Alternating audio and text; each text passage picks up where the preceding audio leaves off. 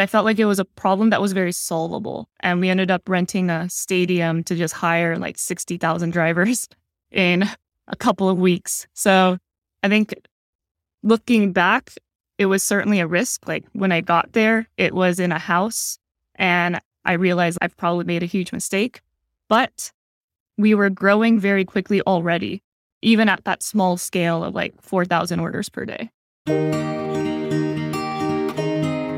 Crystal Widjaja has been leading product and growth teams at some of the largest consumer businesses in Southeast Asia, including Kumu, where she's currently the Chief Product Officer, and Gojek, where she built and led the growth team through the early years of what is now the largest super app in Southeast Asia. To put this in context, Gojek completes more rides per day than Lyft and more food deliveries than Grubhub, Uber Eats, and DoorDash combined. And it's the #1 mobile wallet in Indonesia and Southeast Asia. In my opinion, American startups have a lot to learn from startups in Asia, and Crystal has been at the ground floor of some of the biggest successes there. In our conversation, we cover the biggest growth unlocks that Crystal has seen across the companies she's worked at, what growth investments usually pay off and which often don't. We dig into growth models, a bunch of pro tips for accelerating growth, why most analytics efforts fail and how to avoid that, how to hire and structure your growth team. And we also talk about the nonprofit that Crystal started that aims to help young women get into STEM, called Generation Girl. Crystal is such a star, and I hope that you enjoy this episode as much as I did. And with that, I bring you Crystal Widjaja. If you're setting up your analytics stack, but you're not using Amplitude, what are you doing?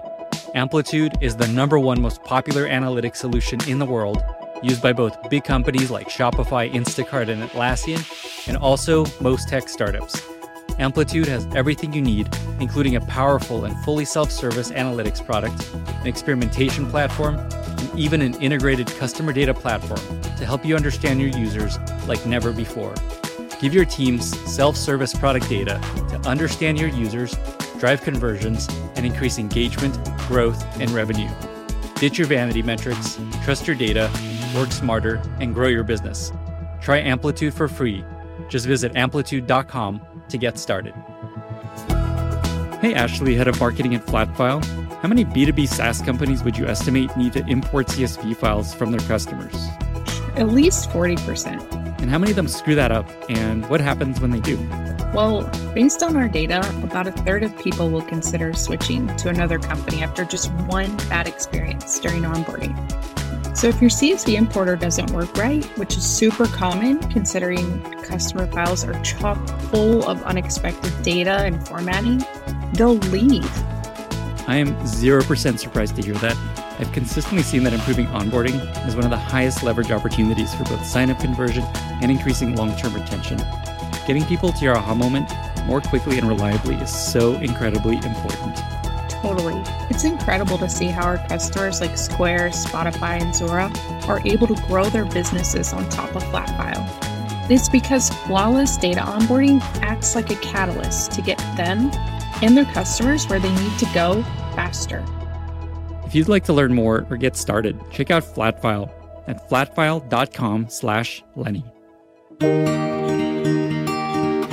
Crystal, thank you so much for being here. I've read a bunch of your stuff online. We've exchanged a bunch of emails and tweets, but this is the first time that we're actually chatting for real.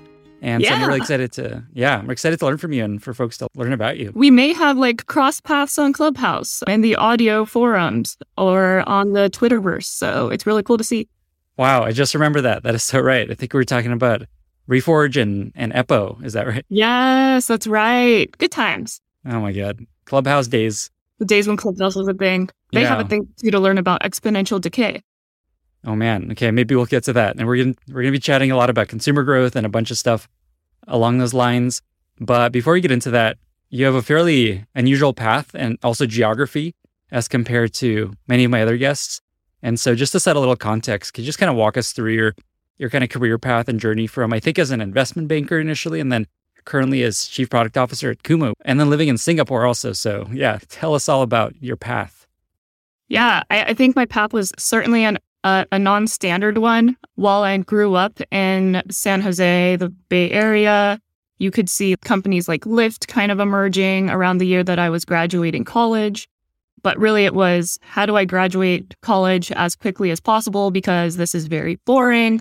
So I took a poli-sci major. I am not a math or computer science major. I didn't know what a consultant was because I was just like trying to get out of college. I didn't realize people start looking for jobs before they graduate. So last 2 weeks of school, I was looking on Craigslist because I was like, Craigslist is how everyone gets a job, right? I'm like a first generation American student. So my parents could not help me at all with like, you should look into this company called McKinsey, or here are all of the life paths that you have ahead of you. So I ended up taking an investment banking research job. And my job there was to figure out how to call startups and analyze their potential for VC financing or M&A advisory. And I barely knew what those words meant at the time. I ended up owning a huge Excel database of like 130,000 rows, 60 plus columns. And because, again, I am very impatient, I was like, this is a terrible experience. How would I create a customer database? And so I ended up kind of Google fooing all of the work needed to build a MySQL database. I presented a plan, and investment banking, surprise, surprise, is not very tech forward. So they looked at my plans and they're like, what is this MySQL thing? Isn't that super expensive? What is open source? So I ended up leaving that job because I realized that if I wanted to get into something more tech, it would probably not be at a investment bank. So I took the investment banking strategies that I had learned there and kind of applied the same pattern matching to companies in Southeast Asia. So my family originally is from Indonesia. I thought, I have a kind of safety net. I must speak Indonesian really well just by birth. So maybe that's a great country for me to look at. So I took kind of the approach of, let's find a company that makes a lot of sense, that I feel I resonate with. And I literally cold called emails and some companies. So Gojek being on that list, I literally emailed someone after Googling HR at Gojek and said, I'm willing to move to Indonesia, take a bet on me. And they actually did. So I got extremely lucky. 5 years fly by insanely fast. I went through building out the data team from scratch. When you have all of the data, you know how much fraud you have in the system. So then I ended up building out the fraud and risk team, picked up performance marketing. And then it was like, okay, now we're ready to grow. So you have all of this data, now take on growth. Got it. You kind of were very modest about Gojek and the success of that company, and also Kumu, where you work now. So just to kind of set a little context for folks that aren't familiar with these companies, can you share how big they are and how big of a deal they are in Southeast Asia? Yeah, they are pretty massive. So Gojek is now called Go2. They just merged with the largest e-commerce platform in Indonesia. So across Southeast Asia, we had about 170 million users.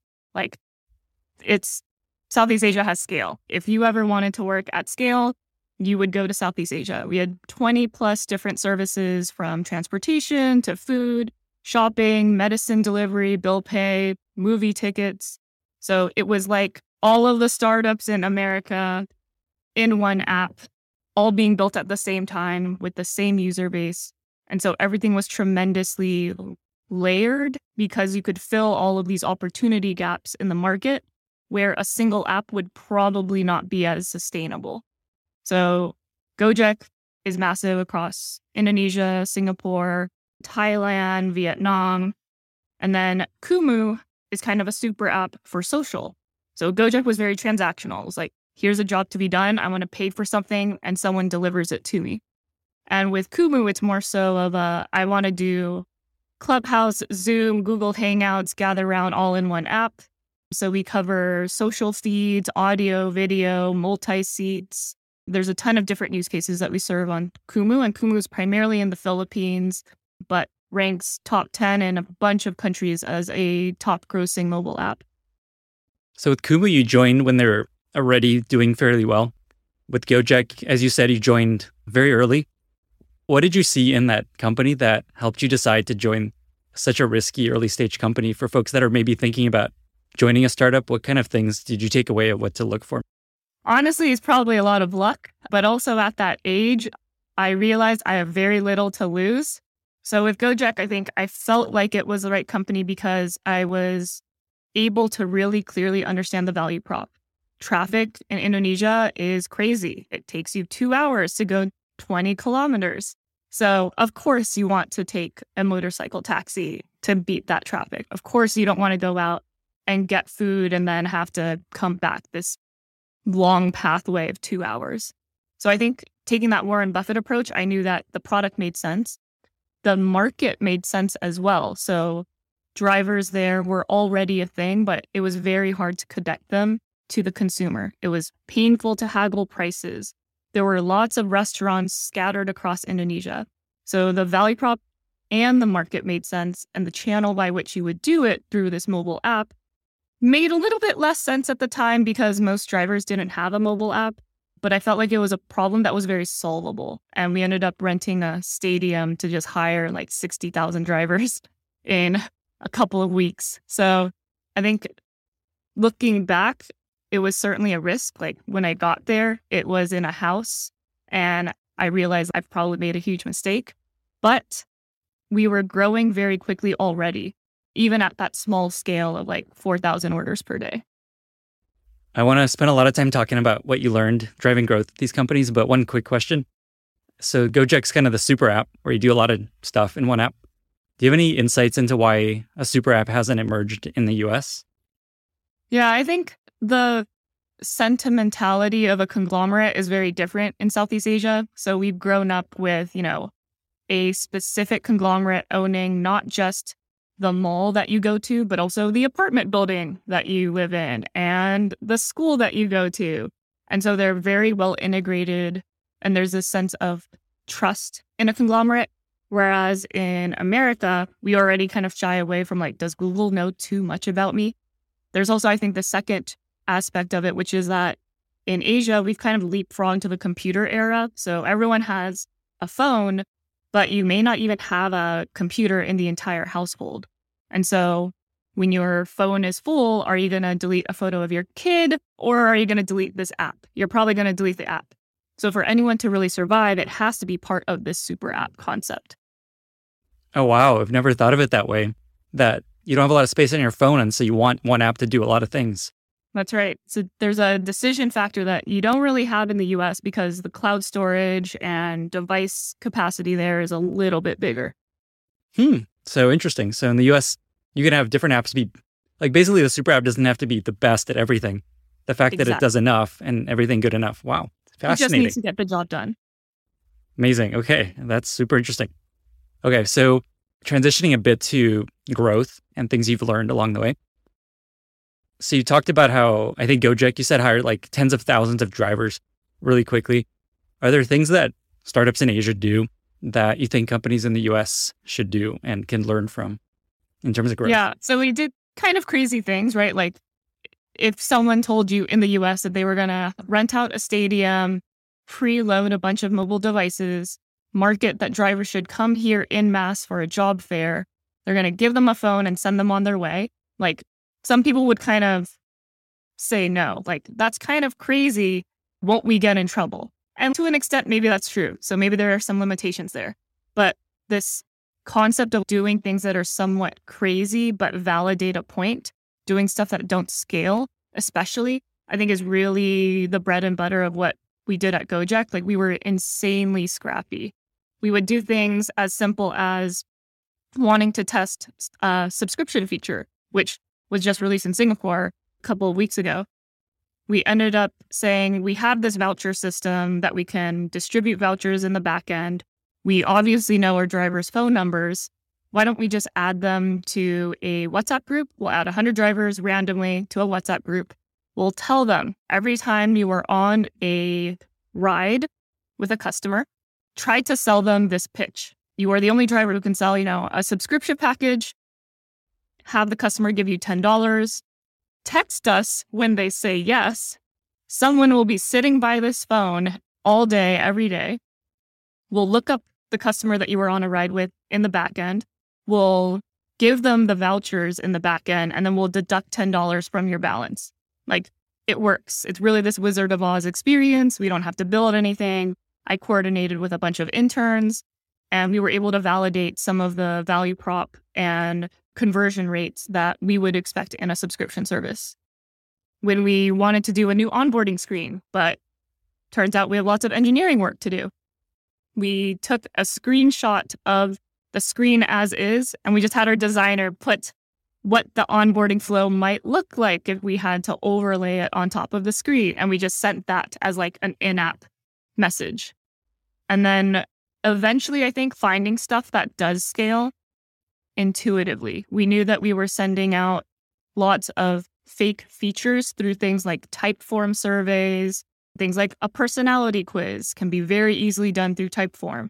And we realized that if we built in the in-app web page and we made it easier for us to do a website deployment on our backend side, we wouldn't have to wait for a mobile app release to test some of these new features out that could be done on web. So it's really just like, what is the user experience that we want to create? How do we manifest that as quickly as possible? Let's just try that first. Going back to the stadium example, I knew you said that you hired a stadium full of people. I didn't realize it was actually a stadium. It was literally a stadium that we rented, like a football field, a couple football fields, if I'm not wrong. Long lines, boxes of phones and SIM cards. So it was a lot of just like doing really hard work to get to that scale. Wow. I know you do a lot of advising too. Do you advise startups to be more scrappy and do things that don't scale? I imagine because in the US, the culture is a little different.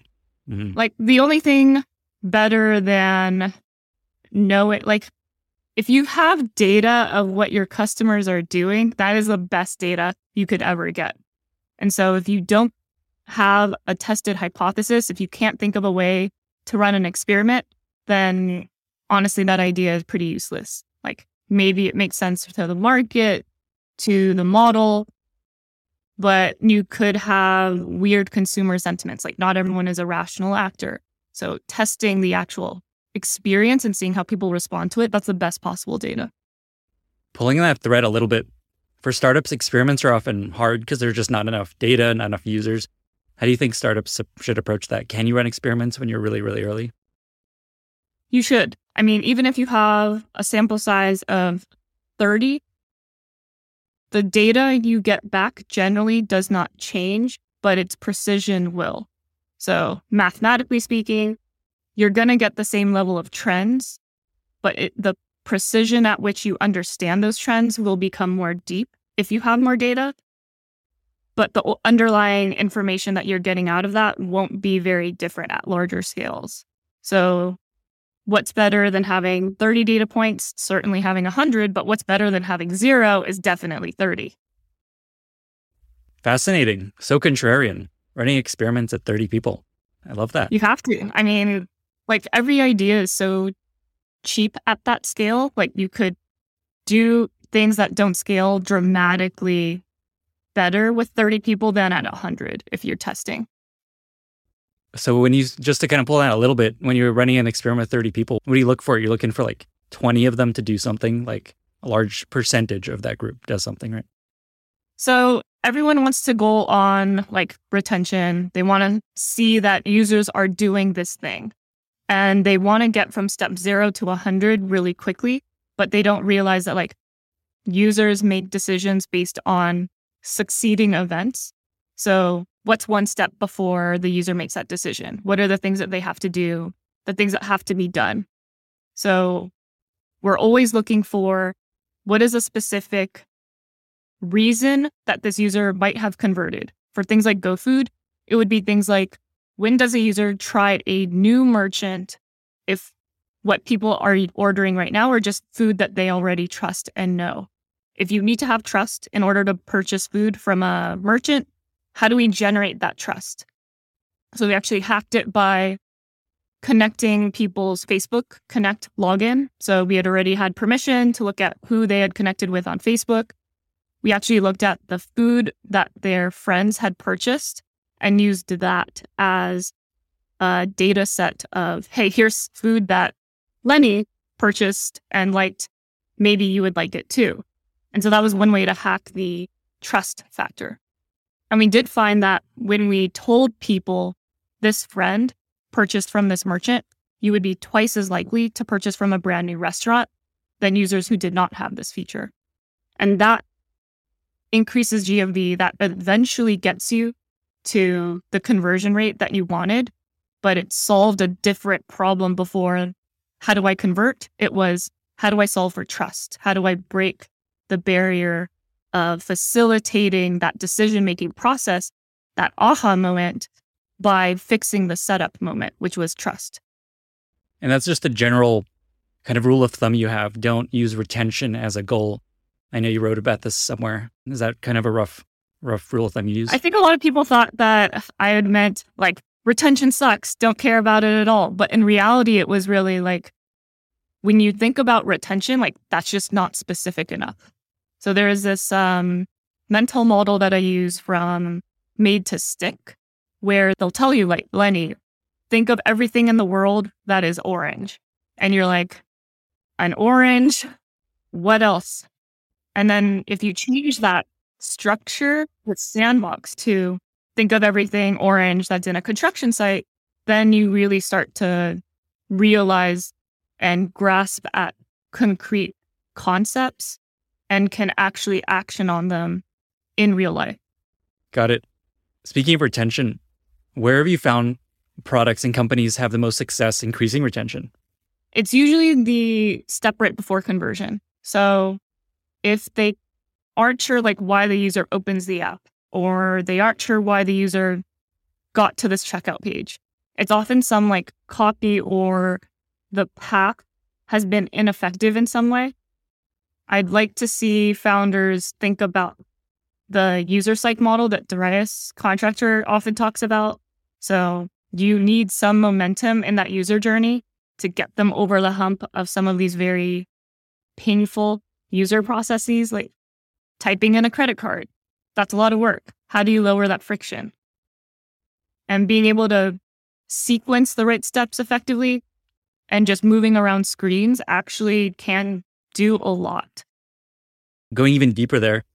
So all the companies you've worked at, the companies you've advised, you're on the boards of a couple companies I noticed. What have you found to be really good uses of time in terms of growth investments, like things that often work? And then kind of a second question, what do you find is rarely successful, where people invest a lot of time and ends up not being really useful for growth? Yeah, I think I see a lot of founders like grasping at straws. So there'll be like this brand new feature that does something kind of different from what people are already doing on our app. Like this will make things work. But they don't have any Wizard of Oz test. They haven't proven that people want to do that. They don't have any data of users currently trying to do that. And that's a sign of like, why this instead of literally anything else that you could be doing. I do find if you have a lot of people landing on a web page or an app and then not doing anything, then it's probably copy. Like they haven't even experienced the product. It's clearly not the product that's wrong. So how can you change the copy and resonate with the pain point rather than the solution you are offering so that users understand how to fit themselves into the use case?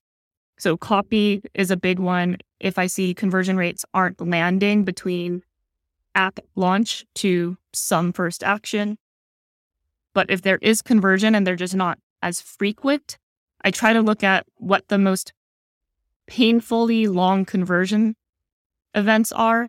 So users who eventually check out or eventually completed the aha moment, what are the user paths? And what is the longest one that seems like it's the most painful?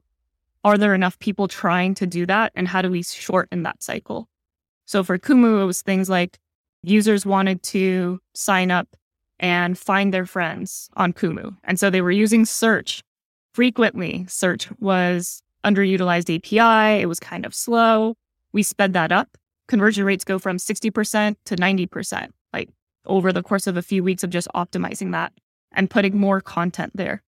So looking at like where are people doing things and then failing, like you already know this percent of people would convert if you fixed this. That's a definite potential win.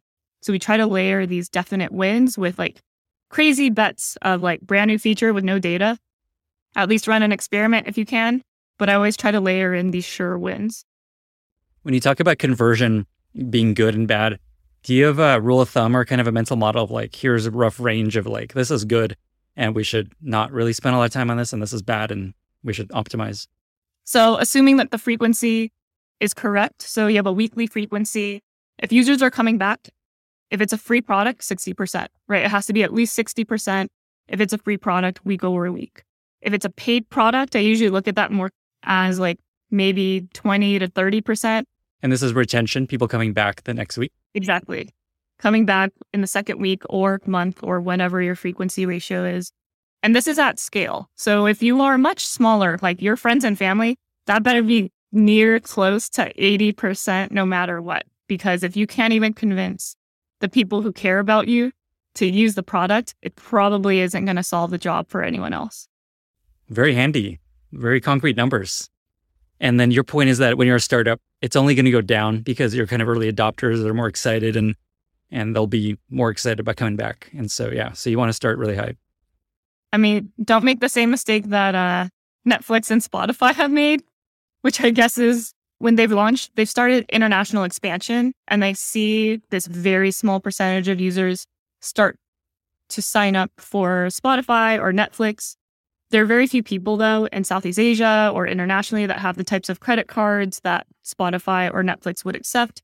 And so when they launch in these markets and they see a ton of uptick in the first week, they're like, this is only going to get better.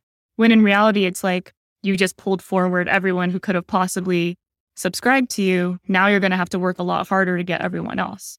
The 60% number, so you're saying it's like that every week, 60% of the previous week come back roughly as just a rule of thumb? Exactly. Is that kind of how you think about it versus, say, cohort retention? Is that just because it's easier as just a simple rule of thumb? I am actually thinking of it as cohorts. So 60% should be your week one, and then it should flatten. I think I usually give teams like 2 to 3 weeks or frequency periods to see things flatten, but it better flatten around 60% for a free product. That's actually what we saw at Gojek. Early days, it was like 60, 70% retention rates because people were using this product that really solved a huge problem for them. And I think that's when I knew we were going to be fine. If people keep coming back, the product just needs to work. Wow. So week one, 40% of people drop off. Week 2 and beyond, basically nobody drops off is kind of what you look for. Wow. What a high bar. But I like that because... Yeah. Well, Gojek is a decacorn. Okay. There we go. If you want to be a decacorn, there's your new benchmark. Exactly. Amazing. Okay. There's a bunch of other stuff I want to dig into. One is just data modeling and thinking about growth strategy as a founder. So say a startup is just trying to think about how do we drive growth? Where do we invest? Do you have kind of a framework or a process? I know this might be a really big question, but just for founders to think about how their growth works, what their drivers might be, how would a founder approach that problem?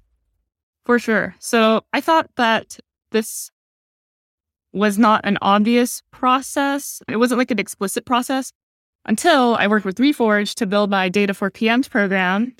Got to get that plug there. Go Reforge. But I basically talked with the Reforge folks about like, here's what I would do in all of these scenarios. And they're like, oh, so you're doing this step 1, step 2. And I was like, yes, actually, how did you figure that out?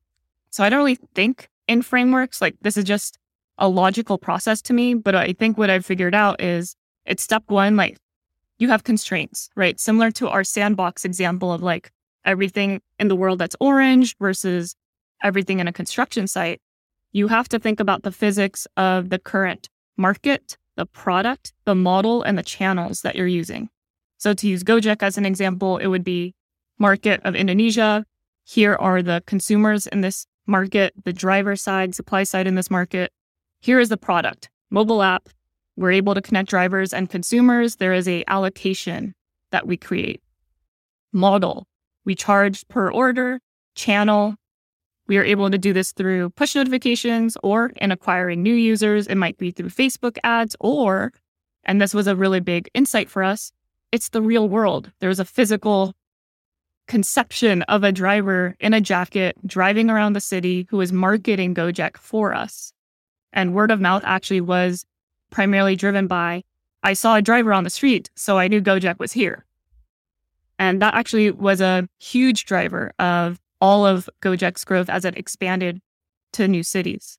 So step one is, what are the physics? Step two is, when you think about loops and growth funnels and the quantitative inputs to each loop, does that fit into these physics? Or do you have to change like 4 or 5 different things? So we were very careful about changing too many parameters and making too many bets on too many variables going our way. So we would always change like one small thing at a time and make sure that it fit into the model. This episode is brought to you by Eppo. Eppo is a next-generation A/B testing platform built by Airbnb alums for modern growth teams. Companies like Netlify, Contentful, and Cameo rely on Eppo to power their experiments. Wherever you work, running experiments is increasingly essential, but there are no commercial tools that integrate with a modern growth team stack. This leads to wasted time building internal tools or trying to run your experiments through a clunky marketing tool. When I was at Airbnb, one of the things that I loved about our experimentation platform was being able to easily slice results by device, by country, and by user stage. Eppo does all that and more, delivering results quickly, avoiding annoying prolonged analytics cycles, and helping you easily get to the root cause of any issue you discover.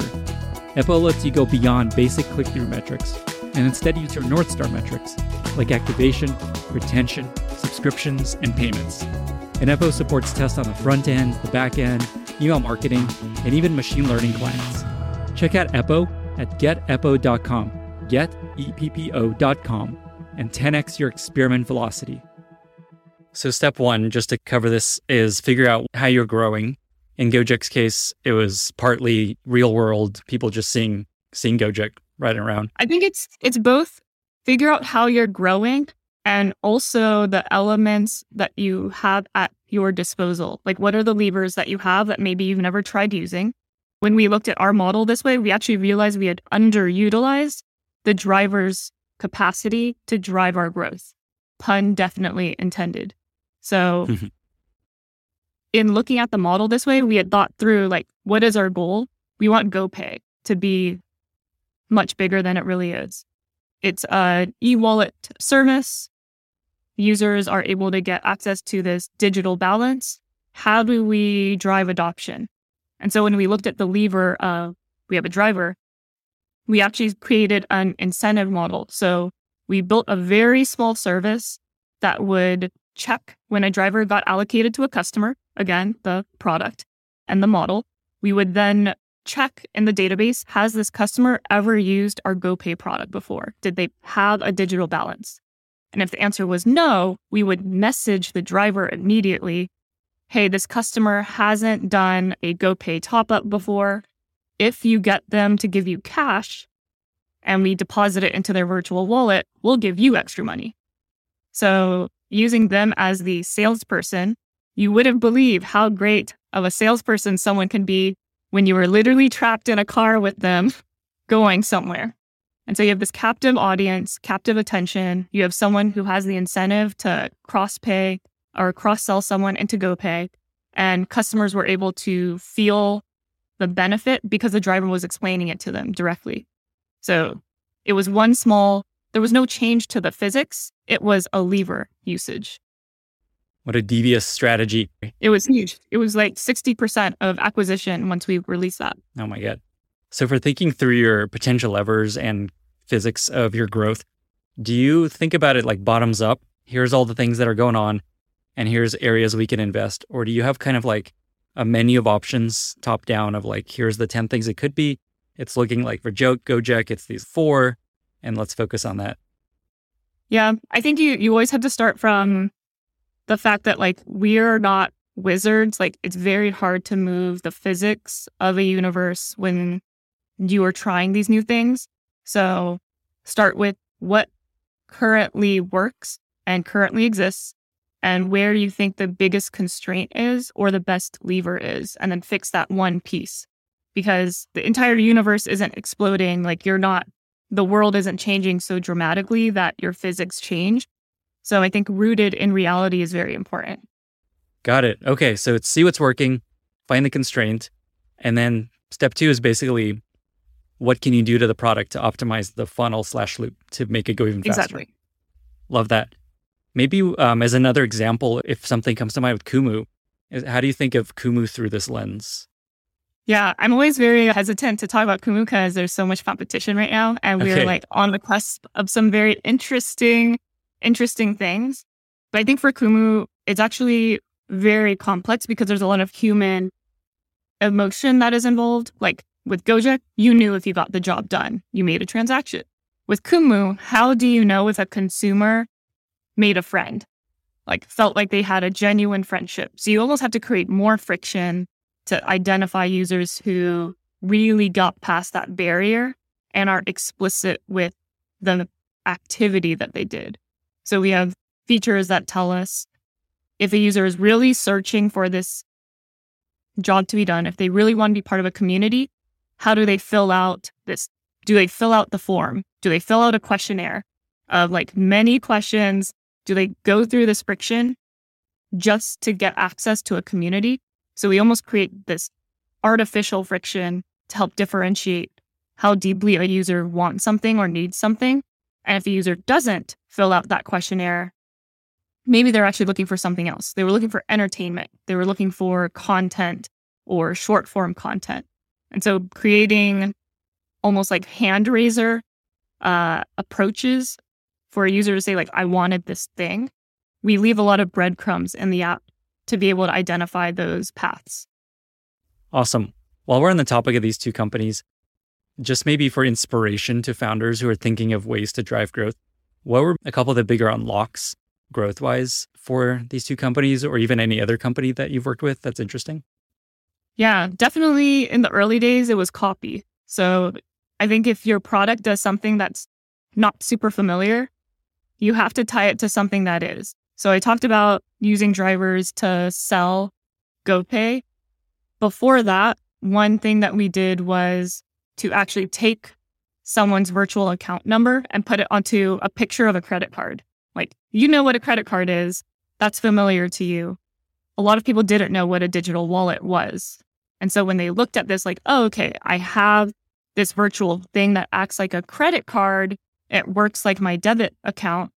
Then they understood the concept a lot better. And we actually saw top-ups increase based on us literally just sending that picture with someone's virtual account number there. So they could go to an ATM and they would just type in the card number as they would a regular debit account. And they realized that they could top up through that channel. Because that was something that was pretty interesting to us, was just how do we tie the familiarity loop back into the consumer mental model of the product and drive acquisition that way. And that was a Gojek. Yep. Is there anything else, maybe since you don't want to talk too much about Kumu, any other like advisorships or companies, examples of something that ended up working really well to help them accelerate growth? Things that have worked really well. So for one of the companies I work with, AB InBev, they run a lot of their D2C brands in South America and globally. So one of the features that we were looking at was, how do we ensure that subscriptions don't actually become a canceling point for a user? So in the app, you could cancel or you could resume your subscription, but you couldn't pause it. So when we looked at the cancellation reasons and we saw that their number one reason was, I still have too much beer, we actually decided, well, let's just add a pause button then. Because like canceling the subscription is a permanent solution to having too much beer. How do you make a temporary solution that solves the actual problem? Adding in a pause button actually helped alleviate a lot of the churn that was becoming very hard to reacquire back. So that was one fix where we looked at the, again, physics of the model. Like, we're not going to create new changes to the product or create one-time buys or like reactivation emails. We'll just solve the problem at that small constraint where everyone drops off. Wait, so can you order beer as a subscription? Is that a thing? Is this a consumer product? Or is this like... It was a thing, yeah. Cool, okay. This also reminds me at Airbnb, this was actually one of the biggest wins, is adding a snooze feature to your listing. Exactly the same thing, yeah. All right, there we go. Awesome tip for folks that have churn problems, snooze/pause. I want to shift a little bit to a post that you wrote that maybe is one of your more popular posts you wrote on the Reforge blog called Why Most Analytics Efforts Fail. And Yes. I'd love to hear your broad overview of why do most analytics efforts fail? And then how do teams avoid this? Maybe what are like 2 to 3 things they can do? Yeah, I'm actually pretty surprised at how much noise that has generated, because I guess it came from a place of frustration where I kept telling people, like, you are doing this wrong. Here's how you should probably be doing it. But I think it resonated a lot with folks because they recognized all of those symptoms, but they weren't sure why it was happening. So to say like, oh, this is the thing, instrumentation is what's wrong, I think it's a very actionable thing. Like, it's probably one of the most solvable problems out there. It just takes some time and mental model shifts to do it well. So a lot of people look at tracking data as, how do I track my OKR? How do I know if I'm going up or down? But they don't use it to track or identify insights. So I will use the example of using Twitter for quote unquote news, when in reality, they're actually using Twitter for entertainment. Do not treat metric gathering as entertainment. Like, it's not there for you to be like, oh, that's interesting. How novel. And then not act on it. So real news is information that changes what you do in the real world. And if you don't change what you're doing, what you are doing is just getting entertainment. So let's use that as the premise. The next step in instrumentation is to look at the fact that measurements do not equate to insights. A measurement would be an observation. It's a data point in your database.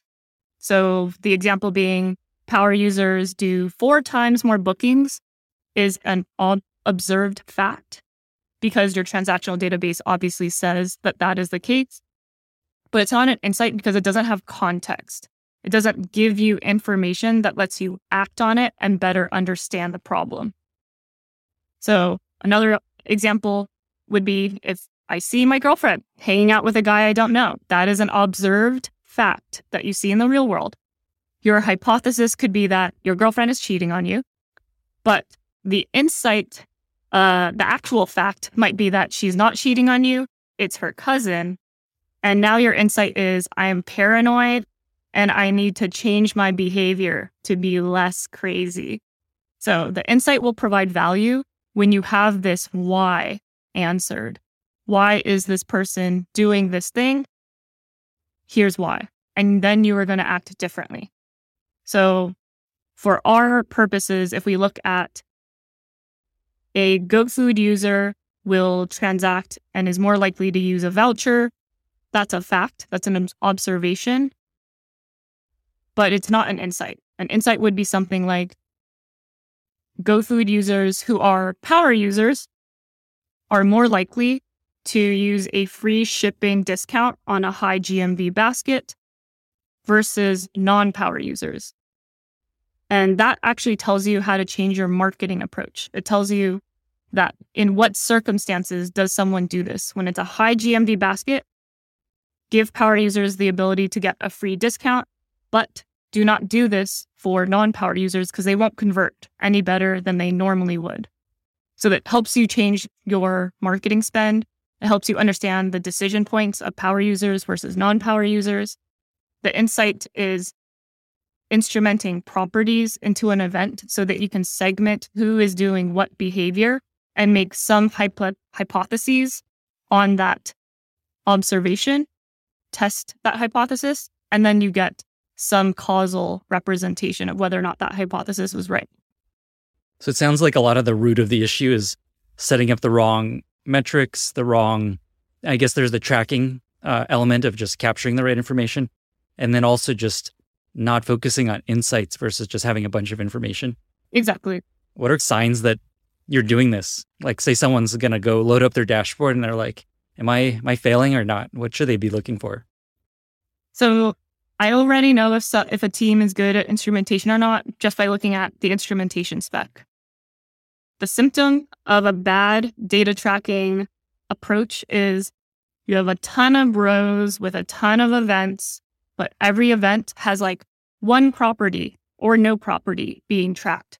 So an example with Gojek would be when a user lands on the map to select a drop-off point, the event would be drop-off or like map loaded, let's say.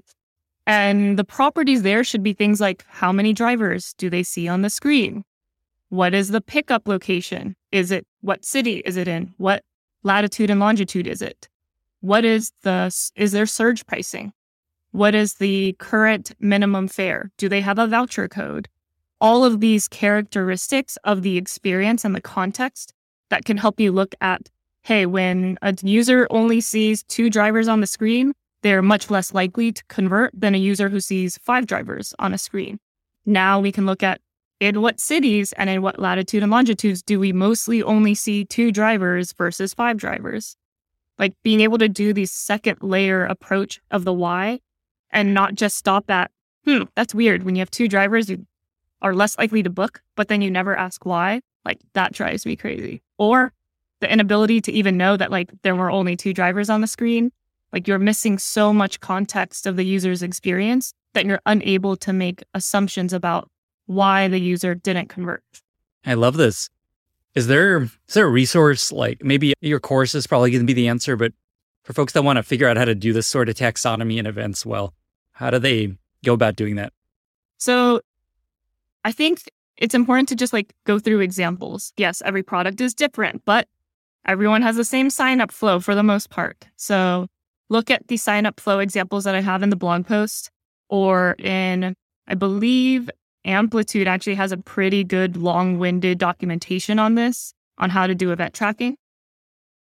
But it's really a matter of like sitting down and thinking really deeply. If I were to press this button, why would I and why would I not? And am I tracking that in my user properties?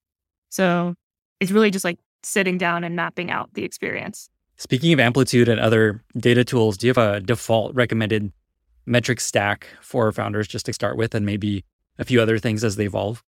It really depends on how early they are. So if they have a single data warehouse with all of their transactional data, usually I say like you can probably get by with Google Data Studio. It's free, usually with whatever you're using.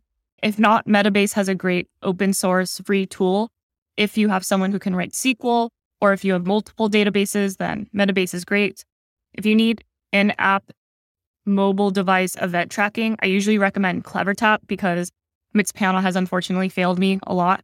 And Amplitude doesn't have the CRM components that I would need all in one space.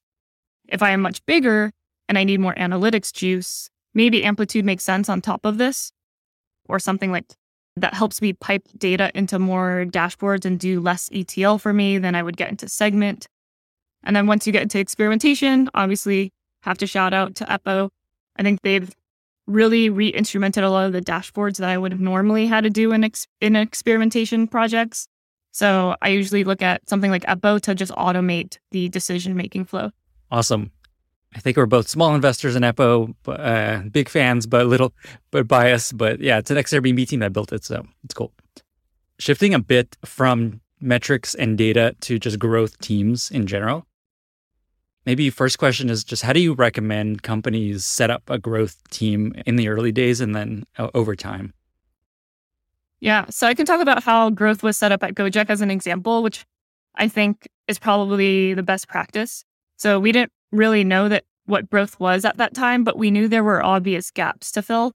So because we had grown so quickly, the core product team was still making the core product features, like as simple as like phone number masking. That wasn't a thing yet. Like you had access to your driver's phone number. It's probably not a great thing. It's probably part of the core functionality, and we need to fill that gap. At the same time, growth was still necessary because you have all of these users trying to use the product that aren't quite getting there. So things like figuring out what SMS provider we should use to send the OTP to this user who is signing up from this telco provider. That was a growth objective that like isn't necessarily core feature work, but was a gap to fill given the onboarding and SMS success delivery rates. Things like telling the driver if this was a brand new customer, because at this point in time, drivers had taken thousands of rides and they assumed every single customer knew how Gojek worked when maybe they didn't. And so we knew that the protocol was that a power user would know, they would make an order and they would just wait. They would wait somewhere, they would keep an eye out for a driver, and then they would get on the motorcycle and go. But for a brand new user, are you supposed to walk to the driver? Like, are you supposed to find them? It's unclear to his brand new, uneducated new user how to use the product. And so first-time user experience could have been a terrible one where they went and walked off and then the driver came to the pickup point and they couldn't find them. So it was all of these like small acquisition, adoption, and engagement use cases that growth was filling the gap on. And eventually we embedded our growth, I would say product managers at the time, into these teams. And they ended up kind of synthesizing what growth was as a full-time role, eventually becoming PMs who owned specific parts of the product stack. So in your experience, and I hear this a lot, is your first growth person shouldn't just come in and figure out what to work on. You should understand, here's where we need growth help. Let's find somebody to tackle it versus come help us figure out what to do to drive growth. Is that how you've seen it? Exactly. I think it's just setting the bar like too high to expect someone to come in and model everything. Like, again, there are physics in place. It's very hard to move everything. So it's really about having someone who already has all of this data, knows where the biggest gaps are, doesn't have to start from scratch and figure this out, and then just picks some small space to work on that they know is workable. Do you have strong opinions about growth being integrated the way that you described, where growth PM is basically has a cross-functional team, basically is the PM, versus kind of a separate growth team that's off to the side? Yeah, I think it can work as a separate growth team to the side if the company is truly like head over heels tripping on insane product market fit. Like if there's insane product market fit and you are really scrambling to do core feature stacks, then maybe a growth team to come and be cleanup is fine. Like we really called ourselves like we're the cleanup crew. We pick up the pieces that were left behind. We connect the dots. Like you forgot to plug this in, we'll plug it in for you. But we were a team of like lots of stats heavy people. So a lot of my team were like statistics graduates. We cared a lot about looking at numbers and odds and probabilities because it really is a numbers game at that scale. You could work on anything and everything would probably do something. But what was the thing that would make the most impact now and unlock us for the future? I was going to ask you folks to look for when they're hiring an early growth person. Is that what you find? Just stats, data kind of person? Yep. You have to have someone who knows how to run the numbers, right?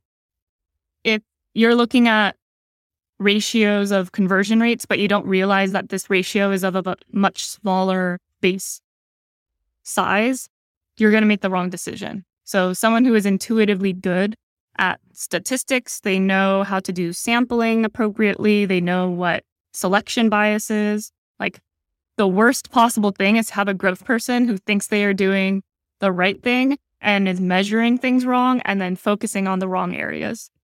Do you find that it's often easier or better to hire a young up-and-coming person or find someone that's got a bunch of experience for your first growth hire? I would hire someone who is willing to take an intro to statistics course.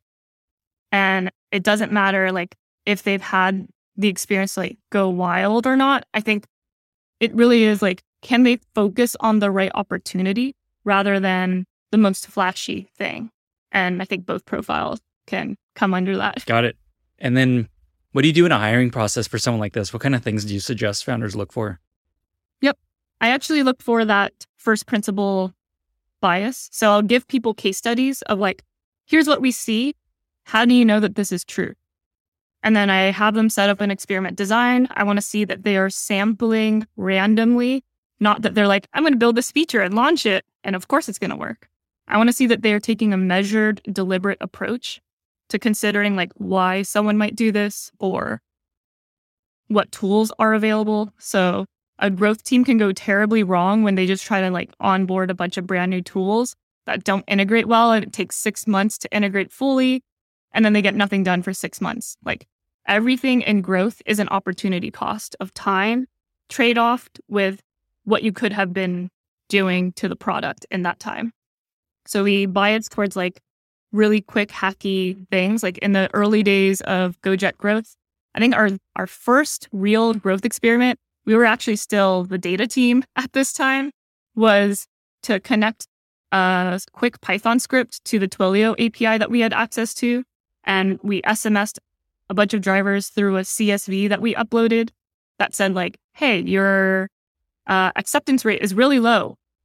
You're not supposed to do that. Please accept all the rides that you are getting.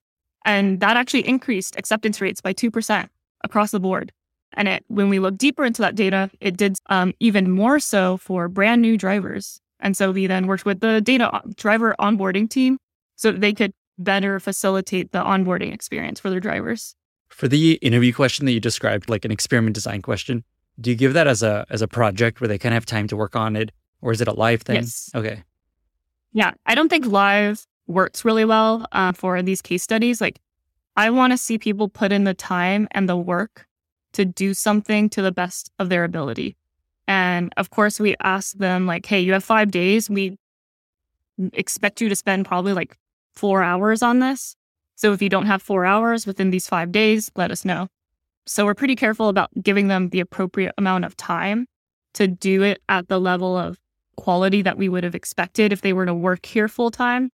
So give them those 4 hours. We want to see like, do they Google? If they can't figure it out right now, like, let's see them Google it. We'll ask them like what approaches they took. How did they figure this out? And we like to hear people say that they literally had to Google this and read a bunch of white papers. Like, I do that as well. For people trying to design one of these for themselves, do you have a question that you've retired that you could share, or something that would help somebody design their own kind of prompt? Yeah, I can give you a template after this call. Amazing. We'll include that in the show notes. Easy peasy. Amazing. Okay. A last topic that I wanted to cover is a very cool thing that you're involved in. It's a nonprofit that you started called Generation Girl.